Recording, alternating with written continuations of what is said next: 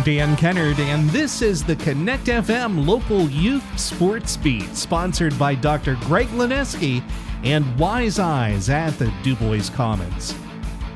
Spring sports really into full swing across District 9, and we're going to get you caught up to date. We're going to backtrack to last Wednesday and take a look at all of the action that took place in baseball, softball, and boys tennis in the past week. So back to Wednesday, March the 29th, in some District 9 baseball action. DuBois came out a 3-2 winner over Indiana, and it was Cameron County needing an extra inning to knock off Brockway 6-5. Also last Wednesday, Warren a 5-3 winner over St. Mary's. On the softball field, it was Elk County Catholic putting together a 19-3 win over Brockway. Then moving to Thursday, March 30th in baseball action, Brockway a 9-4 winner over Bradford. Johnsonburg got past DuBois Central Catholic in extra innings, 11-9. Hollidaysburg downed Clearfield 15-5. It was Williamsburg beating Curwensville 8-5.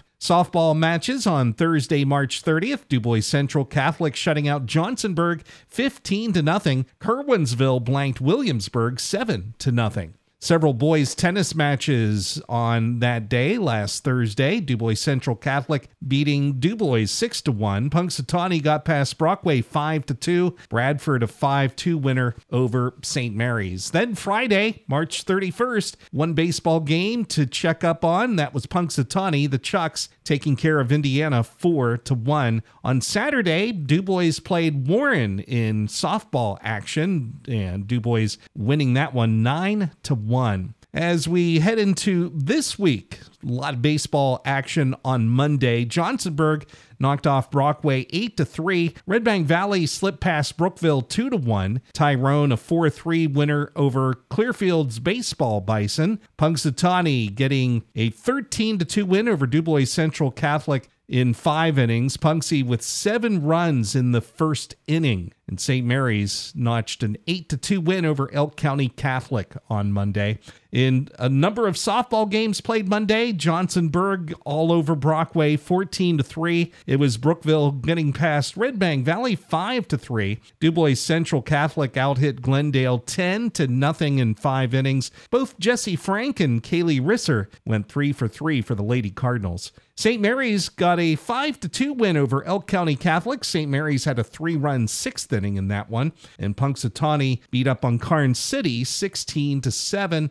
Boys tennis match on Monday was a St. Mary's win over Clearfield 4-3. And then on Tuesday, yesterday, Curwensville's baseball team beat Bellwood-Annis 8-6. Meanwhile, the DuBois Beavers fell to Bald Eagle area 7-2. In softball games yesterday, Clearfield a 9-1 winner over Tyrone. Curwensville outslugged Bellwood-Annis 6-4. And in boys tennis, Elk County Catholic put together a 5-2 win over St. Mary's.